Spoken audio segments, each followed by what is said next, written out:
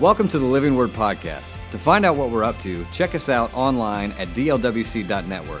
Thanks for listening to the podcast. We hope it encourages and inspires you. Here's today's message.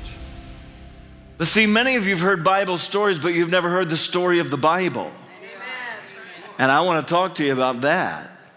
Because once you understand just how precious this book we have called the Bible is and how you got it, it's going to make it amazing just to be able to read it and to explore. And we're here to help. We really are here to help you. Amen. But you can start in all kinds of different places in your Bible. I just want you to know we want to make sure you have clarity. The Word of God is a light unto our feet and a lamp unto our pathway. Amen. But this is a confusing world that we live in. And a couple of years ago, I had somebody from my men's team whom I adore give me a compass.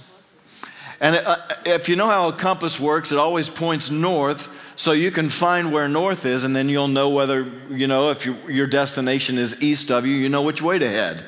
And it's important for us to know that the Word of God is like a compass for us. In this day and age in which you and I are living, it's important for us to be able to have something that's constant and always accurate. And that's what the Word of God is for us. And so our ability then to be able to navigate through life's treacherous pathways today is depending on us having that light in front of us to be able to shine a light right onto our path so we know where we're going is right and it's God. And so how do you know those kind of things? Well, again, the story of the Bible helps us to even show the sovereign hand of God working in the affairs of men to make sure that we had a very great awareness so we can participate with the will of God in the earth. How many of you want to be cooperative with God and not resistant to God? I want to be called a friend of God. I know God loves me. I want Him to like me. Come on, how many of you want God to like you? Amen. You say, well, I want to hear the voice of God in 2021. Well, you need to hear the voice of God in 2021. And I'll tell you how to distinguish His voice. And there's a whole lesson all by itself. But His voice sounds just like the book He wrote.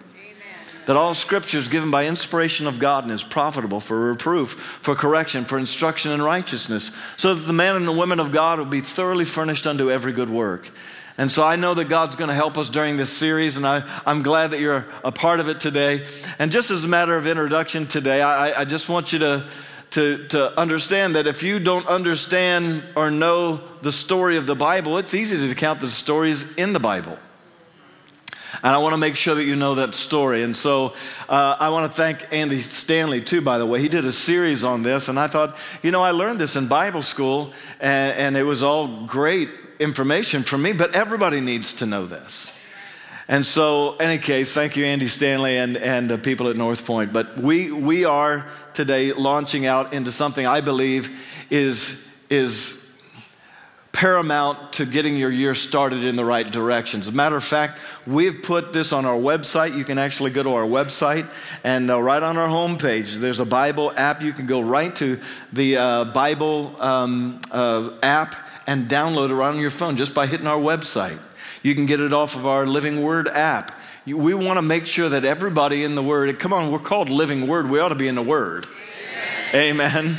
And so it's important for us. So some are not sure that they still believe, and I understand that.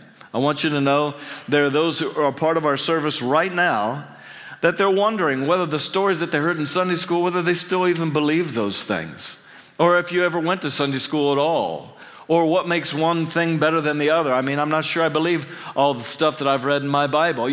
Do you remember your first Bible? How many remember your first Bible? How many of you had your name embossed on it? Okay, there's a Christian home, people. Amen. I got we didn't have a Bible at my house, so I got mine from a Gideon out in front of my elementary school.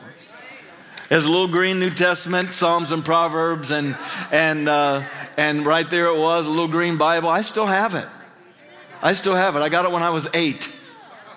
I never read it, but it was precious to me because that old man gave it to me, Thank God I've read them now, amen. I couldn't read that small print, but thank God when I was 8, I could. But when you're a child, you're told, you need to read the Bible, you need to believe it, and you need to model your life after it. And that's kind of where the whole emphasis on Bible reading and so forth. And, for me as an 8-year-old or even as a young adult, it just sounded so boring. Like, it's confusing to start with, and I didn't really like to read anyhow, and so forget that. Not knowing that that would be the book that would absolutely change my life. And I'm serious, it absolutely changed my life. And so most of us get our understanding about what's in the Bible from sermons that we hear preached. Matter of fact, there's whole denominations that discourage Bible reading so that you be able to get an accurate understanding from somebody who's scholarly and already understands it and so forth. I'm just here to tell you that the Word of God's for everybody. That most of us have beliefs about the Bible, but a lot of it came secondhand. And so there's some tough topics that are taught there that you didn't get taught in Sunday school. And there's lots of questions that need to be asked. Well, I'm going to start on Mondays, 7 p.m. I'm going to actually start a Facebook Live Q&A from what I preached on Sunday mornings. So you're invited to be a part of that if you like. There's plenty of space for everybody. Amen? Amen. I know some people that need to be invited to that. Amen. But I do want you to understand, I realize today with discouragement and all the rhetoric or something you heard on, YouTube or some kind of other blog site or whatever, I understand the discouragement and the confusion that's out there. And so let's talk about it. Number one, and really the only topic I want to talk to you about, where's the Bible come from? Where's it begin? And so the story of the Bible doesn't start at the beginning. It actually starts in the middle. I'm not talking about the entirety of the story. I'm just talking about your Bible. And the story really starts in the middle. It's a guy named Luke, Dr. Luke, who actually was a physician. And he was a Christian. He followed Jesus. And he'd heard the stories, but there is no Bible. And so without a Bible, everything is just the experience of the Lord, and then after his resurrection, the experience of the eyewitnesses and those who would tell the story. The Bible said in Acts chapter number 2, they continued daily in the apostles' doctrine. That is to say, the stories. I was their accounts of everything that happened in the life of Jesus. And so Luke wasn't one of the disciples. He was just a historian and a doctor. He was a believer in Jesus Christ. And he writes what's called now the book of Luke, but he wasn't writing, listen, the furthest thing from his mind that what he was writing to a guy named Theophilus would ever end up in a book called the Bible. He wasn't writing the Bible. He was writing to a guy named Theophilus, who was an aristocratic sort of a fellow who was also a believer, but wanted to know the whole story. He wanted to know, quote, an orderly account of the things that were pertaining to Jesus. And so Luke starts this writing to Theophilus, and he's interviewing. Luke has interviewed eyewitnesses and people that were right there, heard Jesus talk, watched him do what he did, and then he brings all of these things of the life, the words, and the work of Jesus to a guy named Theophilus. And so Luke had, again, no idea that this would ever be canonized. There's a big word for you we'll cover later. And that it would be actually ta biblia, which means the books. He never knew that. And so Luke chapter number 1, this is in your Bible, amen, that at this time didn't exist. Luke chapter number 1, verse 1 through 4, and this is what he says. Many have undertaken to draw up an account of the things that have been fulfilled among us, just as they've been handed down by those who from the first were eyewitnesses. Say eyewitnesses.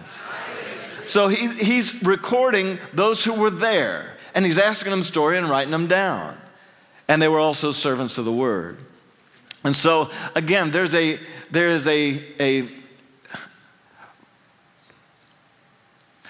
no occasion in history where there has been so many things written, so many different accounts written about one particular historical character. And there's 4 about Jesus. You think he came and made an impact? But very rarely, virtually never, in antiquity is one account recorded in 4 different eyewitness accounts and published so broadly. It's never happened. And so only with Jesus, it makes him unique regarding the fact that his story is so well published, and we'll get into why here in just a moment. This is what it says in verse number 3. Again, this is Luke chapter number 1. He says, with this in mind, since I myself have carefully investigated everything. So again, he's a historian. He's asking questions from the beginning to declare and to write an orderly account for you, most excellent Theophilus, so that you may know the things, certainly of the things that you have been taught. And so I want you to know that the things you've been taught, that those things are now something I'm going to explore in an orderly fashion. And so here he goes. And so Luke's not the only one who's written the orderly account. Luke has definitely written, but again, he's not writing the Bible, he's writing to Theophilus. And so, first of all, with regard to where the Bible come from, Luke tells us how and why the Bible began. And Jesus did and said some pretty marvelous things. How many of you know Jesus did some great things? See, the problem with what Jesus did and what he said a lot about himself. Now, the problem is when you get crucified, it's game over if you're the Son of God. In the minds of those who were there, they think, man, he claimed all this stuff and he's a water-walking, dead-raising Son of God and so forth. Now, we watched him so brutally beaten and killed. There's no coming back from that. It is game over. Whoever was following ain't following no more. And they're hiding out and so forth, afraid they're going to get the same treatment that they saw the invincible master experience. Game over. If the story ends at a Roman crucifixion, there is no story. There is no Bible. There is no Luke seeking for answers. There's no New Testament. There's no Old Testament for that matter. If it ends there, it is over. And there's a couple of guys that show up. One was Joseph of Arimathea, a very aristocratic, kind of a Supreme Court kind of an individual for this culture. And then there was also Nicodemus. He shows up in John chapter number 3. Nicodemus was also there. And out of respect for Jesus, and because Jesus, undeniably a good man, just said too much about himself and boom, he's dead. So they take him down, they put him into a borrowed tomb. And so forth, just out of respect for him being such a good man and so forth. And so here we go. And so chapter 22, verse 53, this is the book of Luke. Then they took down the body, wrapped him in linen clothes, placed him in a tomb. Why'd they put him in a tomb? Because he's dead. Then verse 55, women came to embalm the body. Okay, they came to anoint his body with spices and perfumes and so forth. So why would they do that? Well, because he's dead. It's important for you to know that there's no Christians yet. Only disillusioned, broken-hearted followers that were following something, gave up 3 years of their life and so forth, and it seems like now it's just all over. Again, if the story ends at crucifixion, there is no story. There is no Bible. There's none of these things. But it didn't end at the cross.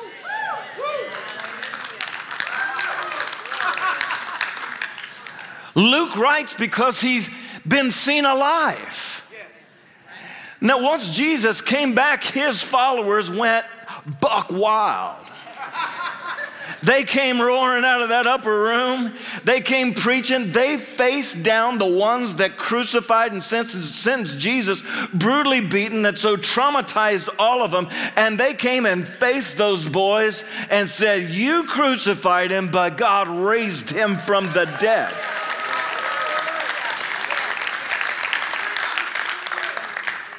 Luke records what Peter said to the Sanhedrin. I mean, nose to nose with these boys, says God raised Jesus to life, and we are all witnesses of the whole thing. We saw it. Come on, somebody. Now, they didn't know if they'd throw them right onto the same cross that Jesus just died on. They didn't know any of that. All they knew was, full of the Holy Spirit, the story is true, and you didn't put the lights out, you put the lights on. You made it possible for him to save the whole world, and 3,000 people got saved that day. It's good sermon. Good sermon. We are witnesses, and the church is born that beautiful day, but still no Bible. And so they're hearing the stories, and the stories are being passed along. Acts chapter number 2, they continued daily in the apostles' doctrine, breaking of bread, prayer. And so they were having fellowship, breaking of bread, prayer, all the different things they were doing. And they were praying for one another, sharing the story. And the Lord added to the church daily such as should be saved. The church is born. And so then Luke writes a second letter to the same guy, Theophilus. He said, by the way, the story didn't stop. The story continued, and for 30 years, Luke begins to investigate all of the things that were happening. Now, the move of the Holy Spirit. Listen to what it says. Luke, this is first part of the book of Acts, chapter 1, and it says, the former treatise have I made unto thee, O Theophilus, of the things that Jesus began to do. In other words, he ain't done. Hey. Come on, somebody shout, he ain't done.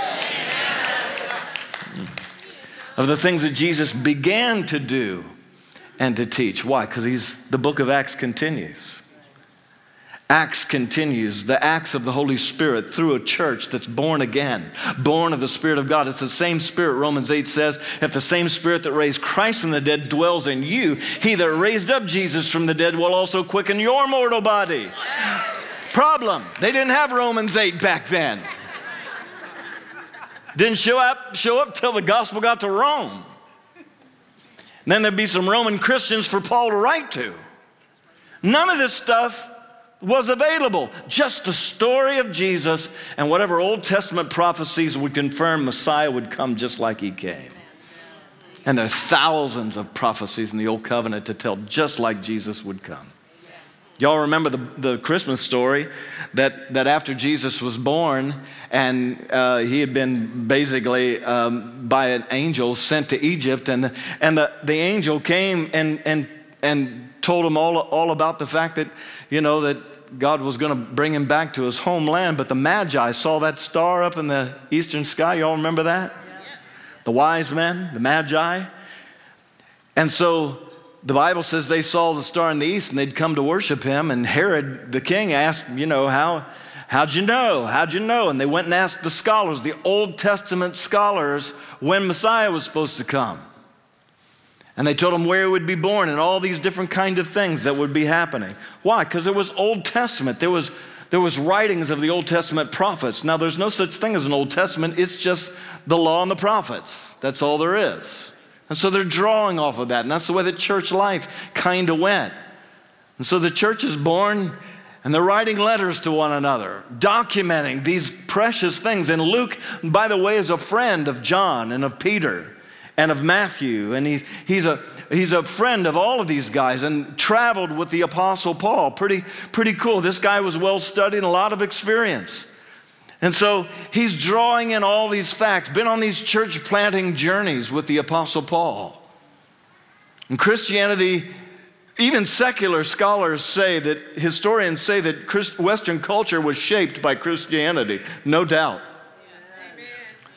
Because the story just traveled throughout the earth supernaturally. God was just from community to community, the gospel was going forth. And so Luke wasn't the only one that did that. Some of his friends did it too. Matter of fact, he says, Luke chapter number 1, many have undertaken to draw up an account of the things that were fulfilled among us. And so he said, there's been a lot of people writing about this, and I'm writing to you, Theophilus, to let you know about it. And so the question is, why is there so many? Let me put it this way. Writing was expensive back then, so you were peeling bark off a tree to do it. Okay? And so paper was expensive, and most people didn't read. And so with that, why are you writing this orderly account of the things that we've both seen and heard? And I'll just tell you why, and we've already discussed it. Something absolutely extraordinary has happened. And it cannot fade into the mist. Everybody needs to know this story because it's for those who were before, those who are experiencing it now, and those who are to come. Aren't you glad they did? And so the story was worth preserving. And so they wrote it down. And the disciples were not getting any younger, certainly. And they were threatened all the time because they were just bold as lions.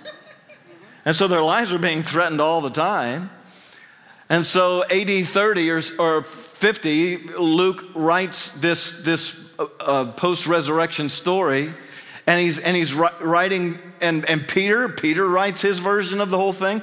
Do you know Peter wrote a gospel? It's called the Gospel of Mark. Understand that Peter may not have been able to read and write himself, but he dictated it to a guy named John Mark, who also appears in the book of Acts. And so it's interesting how all this thing works. And then Matthew writes an account of the gospel, and he's writing it to the Jewish among us. And so there's more quotations out of the Old Testament in the Gospel of Matthew more than any other of the Gospels in the accounts. Peter's account, or Mark, the Gospel of Mark, that it's the shortest of the Gospels, and it's filled with miracles in the first chapter. I mean, it's like powerful, exciting, right to the point, like a fisherman kind of would. Pull that fish out of the sea, let's go. You know? Matthew, however, he takes a long time to explain the genealogies of Jesus. He takes a long time to discuss his pedigree and how he came in and what his birth was like and the fact that he would be the Messiah. From an Old Testament standpoint, he was bringing Old Testament right into the Messiah coming and then talking about all those different kind of things. He would make the Mosaic Law clarifications in the Sermon on the Mount, Matthew 5, 6, and 7. You've heard it said, but I say unto you. And he's making all these clarifications. He's speaking to Jews. Powerful. This is the one we were waiting for. That's Matthew's point. And then John. John, you're old. How come you're writing another one? All the disciples were martyred, except John. They couldn't kill him. He wouldn't boil. They couldn't kill him. So they stuck him on an island called Patmos and said, there you go. Spend the rest of your days out there, old dude. Preach to the snakes. John, how come you're writing another one? And John answers his own question. I don't want you to get this now. John chapter number 20, John in verse 30 and 31, he says this: Jesus performed many other signs in the presence of his disciples which were not recorded in what I'm writing you. This book, but book is kind of a misnomer. It's not a book. He's just writing a letter. He said many other signs Jesus performed among his disciples that are not presently recorded. In other words, this is just part of the story. He did lots more. But these are written. Now, why are they written? Because we want future generations to get the story. We're not just going to use the story to pass it along. How many have ever played that game where you say a sentence and then you move it around the circles, whisper into people's ear, and then find out what it was at the end of the circle? Anybody ever play that game? Okay, a bunch of bored people, okay. Finding something to do. Quarantine. So 6 foot apart, of course. It's kind of hard to whisper when you're 6 foot apart all the time. I'm sorry, you might as well laugh. You might as well laugh, hallelujah.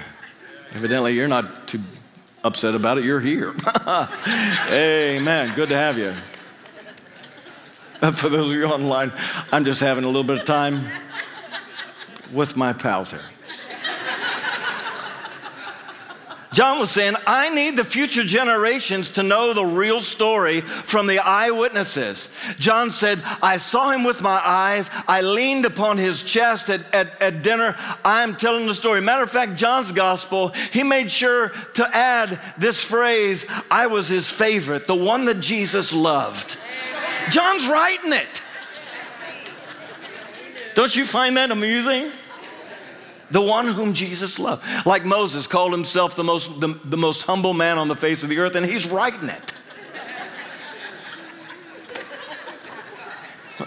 I find that amusing. But John was saying, listen, I not only saw him, I knew him intimately. I knew him right hands on. I was there. I was in the boat. I was on the shore. I was in the crowds. I watched the whole thing. And I'm writing it down for future generations. He says, but these things are written so that you, that is everybody, those present and those yet to come in future generations, so that you may believe that Jesus is the Messiah, the Son of God. Messiah for the Jews, Son of God for the Greeks and the whole rest of the world. In other words, this story is for everyone. And that by believing this story that I'm writing you right now, that you may believe that and have life in his name. Why John write another one? So we would believe and have life. Because without him, he that has the Son, John said later, he that has the Son has life. He that doesn't have the Son doesn't have life. So no matter what you have experienced, John says, I've got the it for you. You say, what do you mean it, Pastor Pat?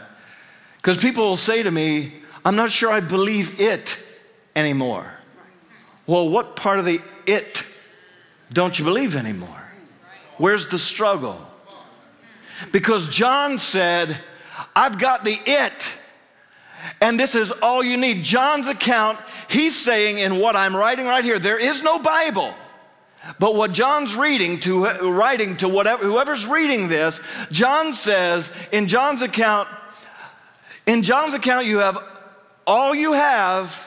If that's all you have, then John's account is all you need. Does that make sense? John was saying, you might not have Old Testament, you might not do a theological exhaustive study on everything written in the Old Covenant and plus all these other letters that have been written. He said, if you just get this, I'm going to write this about Jesus so that if you get this and you believe, you're going to have life. He was so confident that the story that he was writing would change lives because Jesus had done something extraordinary for all of us. And if you just hear the story and believe, it's going to bridge into the grace of God that'll do powerful transformations in your life.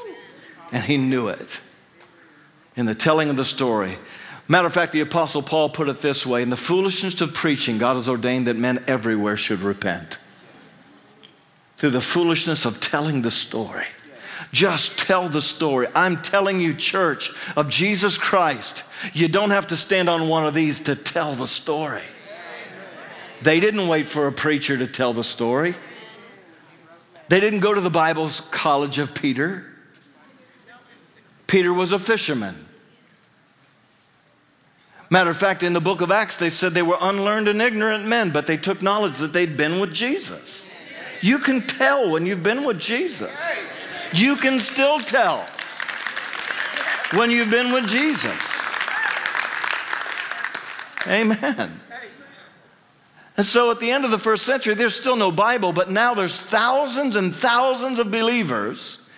Matter of fact, you don't even get out of Acts chapter number 4 before there's 8,000 believers that have come to Jesus by number. Somebody said, well, numbers aren't important. What are you talking about? There's a Bible book called Numbers. I think numbers are important. There's lots of numbers in your Bible. But thousands of believers, and now there's thousands of copies because they would take these written copies by Matthew and by John and Luke, and they would take these and they would write and they would copy them, transpose them, and then send another copy, and they'd write another copy, and they'd send it to another place so that the word could get out, the accurate eyewitness account of the things that Jesus did.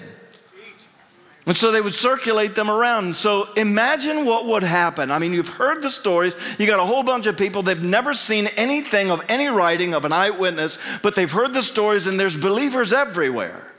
And all of a sudden, in comes a believer with something glorious. And it's a copy of what John wrote, an eyewitness of the detailed accounts of the Lord we serve and love. Can you imagine the exhilaration of these little believers? You mean they were there? That he was there when Jesus said that? Look what he said. I mean, it wasn't red print yet, but it was print. Imagine the emotional explosion that would take place. This is details about the Savior that we've been worshiping. And so from the beginning, these things were considered valuable. They were considered reliable. These were eyewitness accounts, and there wasn't one of them, there was 4 of them. And besides the stories of other eyewitnesses that weren't canonized, they're not gospel, but there's other stories of people who were also there. Jesus didn't just have 12. I remember he ordained and sent out 70 more. And they all wrote about it. And so they were considered sacred and inspired. And later on, they would be considered Scripture, the Word of God. And then comes the Roman Empire. And Christians in the Roman Empire, because they were polytheistic, now what polytheistic means is that they worship many gods. Many, poly means many. And so polytheism said there's a God for this and a God for that and a God for everything. And then if we didn't run out of gods, an emperor, as long as he's alive, he's considered a god too. And so toss little grain offerings at them occasionally, a little bit of money and so forth, toss an offering at them, and we'll keep the gods happy and we'll have a happy life. That was the way the Roman Empire worked. Problem: Christians don't toss offerings at gods they don't believe in. That's right. That's right. So they didn't offer offerings to, quote, the gods, and they didn't offer them to Caesar either. And so now Romans and polytheism makes you extremely superstitious. In other words, if things aren't going right, something good, the gods are happy. And matter of fact, I've heard this on the PGA watching golf, that the golf gods are smiling on so-and-so, and I wanted to say, you're an idiot. I know they're not serious, but don't say it then. Amen.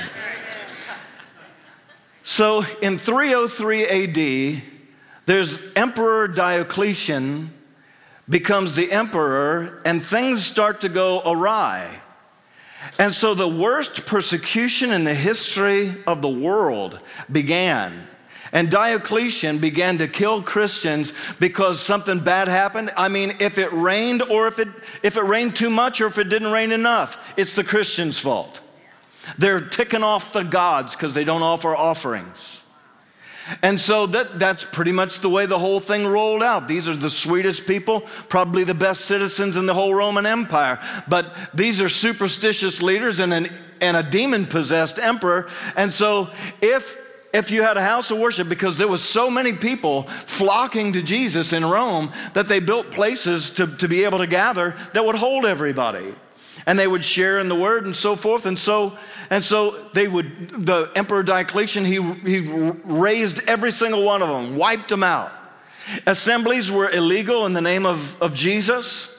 Bishops had to recant their faith or die, and thousands of them died in Rome and around the Roman Empire.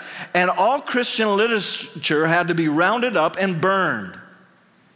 And if you were caught with it and didn't turn it in to be burned, you were killed and you got to watch your family die before you did. Diocletian persecution.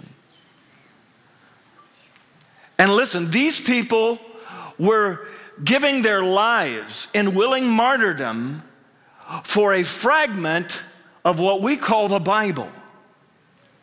Just a piece of it. Maybe a page of it.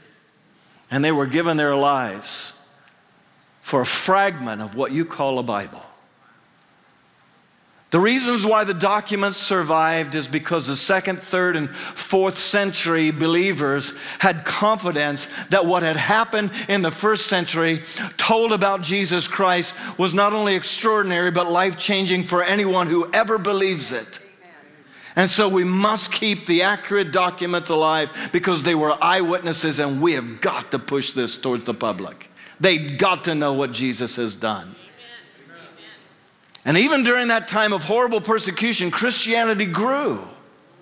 It still spread. And then finally Diocletian died. And a guy named Constantine the Great came on the scene as the emperor of Rome. And he got the gospel. And Constantine believed the gospel. and persecution ended. The properties were returned and so forth. The hostilities all went down. AD 324, Constantine, he begins to restore freedom and allow Christians to worship together. And Christianity became the preferred religions. Now that's a whole nother story all by itself. How many of you know you don't get a saved because you walk into a great big baptism and walk out the other side? How many of you know you got to believe to be a Christian? Amen. If you don't believe on the way in, all you come out's a wet sinner. And so they weren't the Roman Empire. We believe in Jesus. We'll add him to our other list of gods and throw grain offerings at him too. And so there was some work to be done. How many of you know there was work to be done? But they went from persecution, and by the mercy of God, and I think for the Bible, many reasons, but primarily for the Bible, Constantine becomes a convert, and suddenly something begins to happen. A liberty comes to where conscientious, scholarly believers would begin to collect all the circulating documents and begin to read them and study them and begin to put them together, which was the beginnings of what's called Ta Biblia, the books. And you're going to have to find the rest of it out the next week. But here, listen. Here's the story. Think at what extraordinary lengths God went to make sure that you get his story. We haven't even talked about if this is all true, what's the backstory? Jesus quotes from the Old Testament all the time, and the Greek world was wondering, where's he quoting from? And so they began to investigate the Old Testament. That's the reason why the Old Testament's even included in the canonization, because it all was pointing from the very beginning to the coming of the Messiah. And a church being born and lives being transformed. Listen, I'm telling you what has taken thousands of years to get to you. And if it's 2,000 years old, it's just as fresh as the moment that it came off of the lips of the Son of God. For God so loved the world that he gave his only begotten Son, that whosoever believes in him shall not perish but have everlasting life. And John said, if all you've got's my letter, it's enough to believe the Son of God is the Messiah, the Son of God, and have life in his name.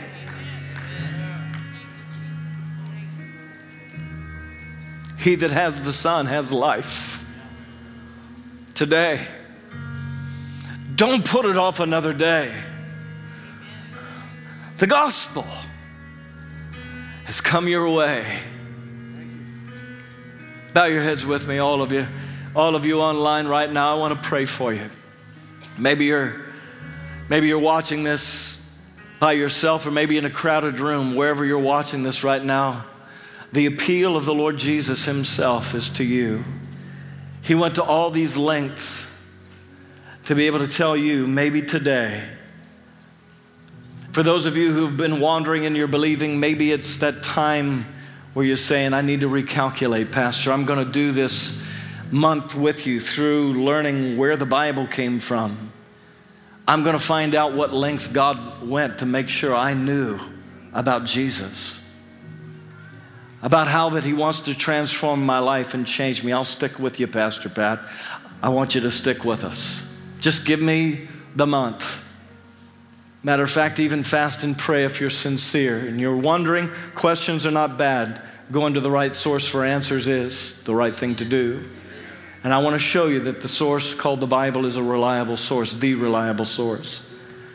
But in just a moment, I want you to have the benefit of having the teacher, the Holy Spirit, living on the inside of you while you're doing your investigation. Because one moment of faith, those who call upon the name of the Lord shall be saved. For with the heart we believe unto righteousness, and with the mouth confession is made unto salvation. Here's the story. God wants to save you today from what would otherwise condemn you forever. And it's all in the book. But today, the Holy Spirit is the one who reaches out to draw our hearts to God. And if you're in this room and you feel the drawing of God, maybe it's part of the heroic history of the voices of thousands of martyrs who said the story is true and it may cost my life, but I'm going to spend my life, eternity with Jesus. And made them willing to do that because they'd heard the story. If you're in the room today and you say, Pastor Pat, I don't want to go one more day without knowing the Savior that is celebrated throughout the world, that He is the Lord of my life. Not just the King of everything, but the Lord of my life. I need to receive Jesus as the Lord and Savior of who I am and begin this journey with a God who went to such great lengths not only to do what He did, but to go and tell me about it. And so today, if you're in the room or you're watching online right now in our service, you say, Pastor Pat, don't leave me out of that prayer. Pray for me. Today's my day to say yes to the Son of God. If that's you, in just a moment, we're all going to pray together. I'm not going to invite you forward, just going to ask you to pray. But I want to know who I'm praying for, and that includes those of you online. And if you'll just touch that raise the hand button on your screen right there on your computer, just touch that button and say, Pastor, count me in. I need Jesus in my life. And if those of you who are in the room today, you say, Pastor Pat, don't leave me out of that prayer today. Pray for me. If that's you, wherever you're at, in the privacy of this moment, just lift your hand right now. I want to pray for you today. God bless you all over the room. God bless you. Thank you. Thank you. 6, 7, 8. Thank you, Jesus. Thank you, Lord. All right, you may put your hands down. Thank you. God is good. Pray this prayer with me, everybody, out loud and together. And those of us online, dear God in heaven, I come in the name of Jesus. I believe in you. And I give my life to you. With all I know, I want to trust you to be the Lord of who I am. I repent for my sins. I believe you died in my place. I believe you rose from the dead. Come into my life. Teach me what that means. Show it to me in your word. And I'll never be the same again. It's in Jesus' name I pray. Come on, give me a good amen. Amen, amen. Woo! Thanks for listening to this week's message. Be sure to follow us on Instagram at LWC Dayton and on Facebook at Living Word Dayton.